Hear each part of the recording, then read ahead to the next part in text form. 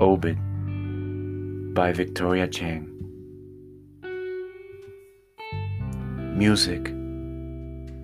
Died on August 7th, 2015. I made a video with old pictures and music for the funeral. I picked Hallelujah in a cappella because they weren't really singing, but actually crying. When my children came into the room, I pretended I was writing. Instead, I looked at my old mother's photos, the fabric patterns on all her shirts, the way she held her hands together at the front of her body. In each picture, a small brown purse that now sits under my desk. At the funeral, my brother-in-law kept turning the music down. When he wasn't looking, I turned the music up because I wanted these people to feel what I felt. When I wasn't looking, he turned it down again. At the end of the day, someone took the monitor and speakers away, but the music was still there. This was my first understanding of grief.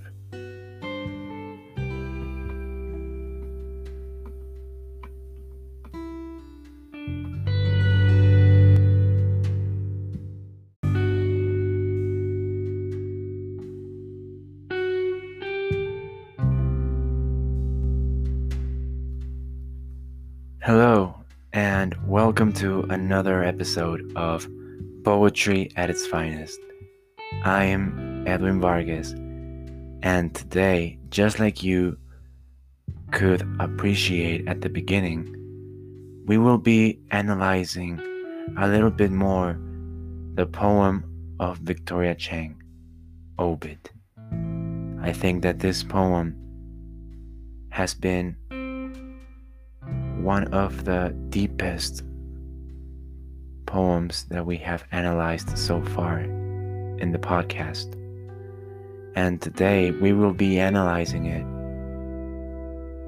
even more than the one we analyzed last week.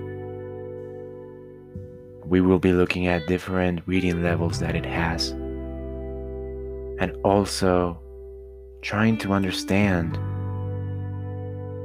everything that this poem intends to do. So join me and let's see what this wonderful literary artwork has for us.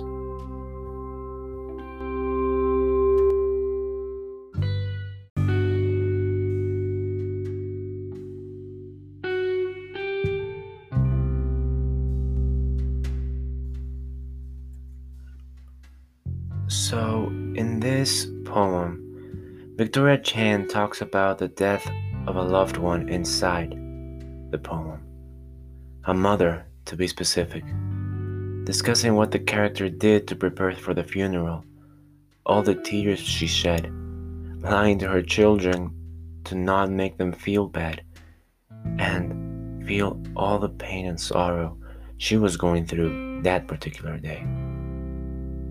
Her writing feels as if it were written in prose by not following a particular structure or verse. All of the phrases are written continuously.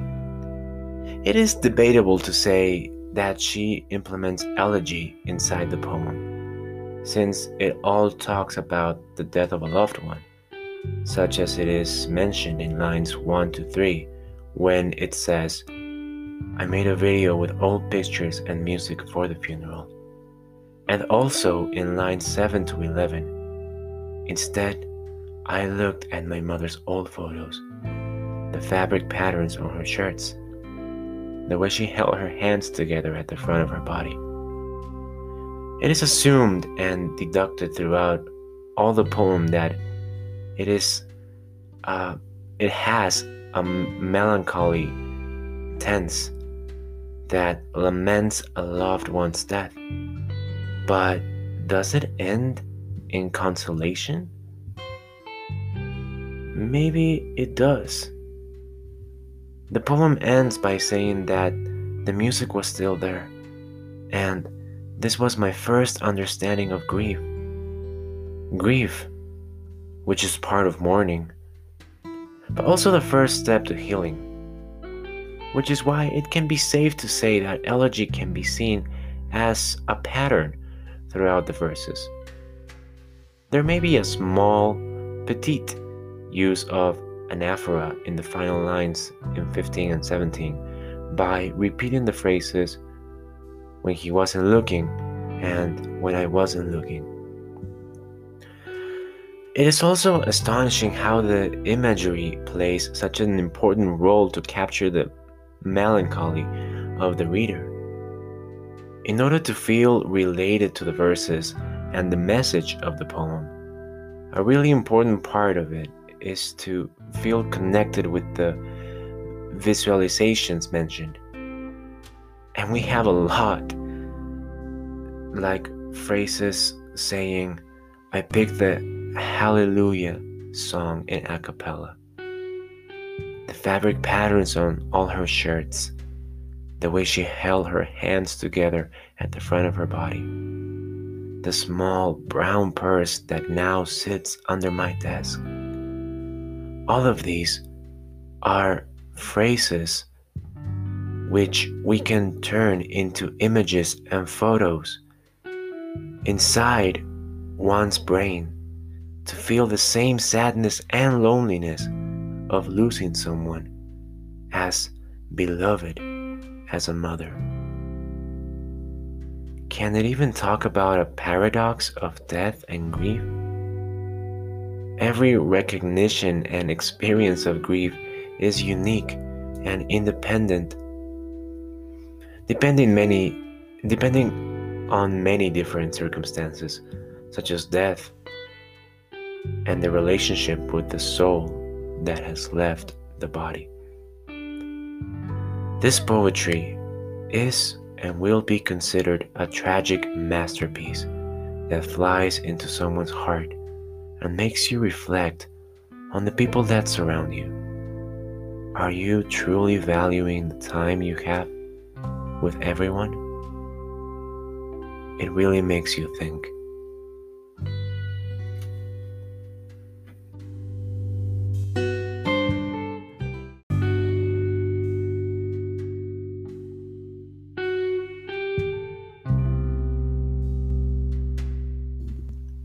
Well, this is all the time we have left for this episode. Thank you so much for joining and tuning in to another wonderful poem by a contemporary artist of the 21st century. This has been Poetry at its Finest. See you in the next episode.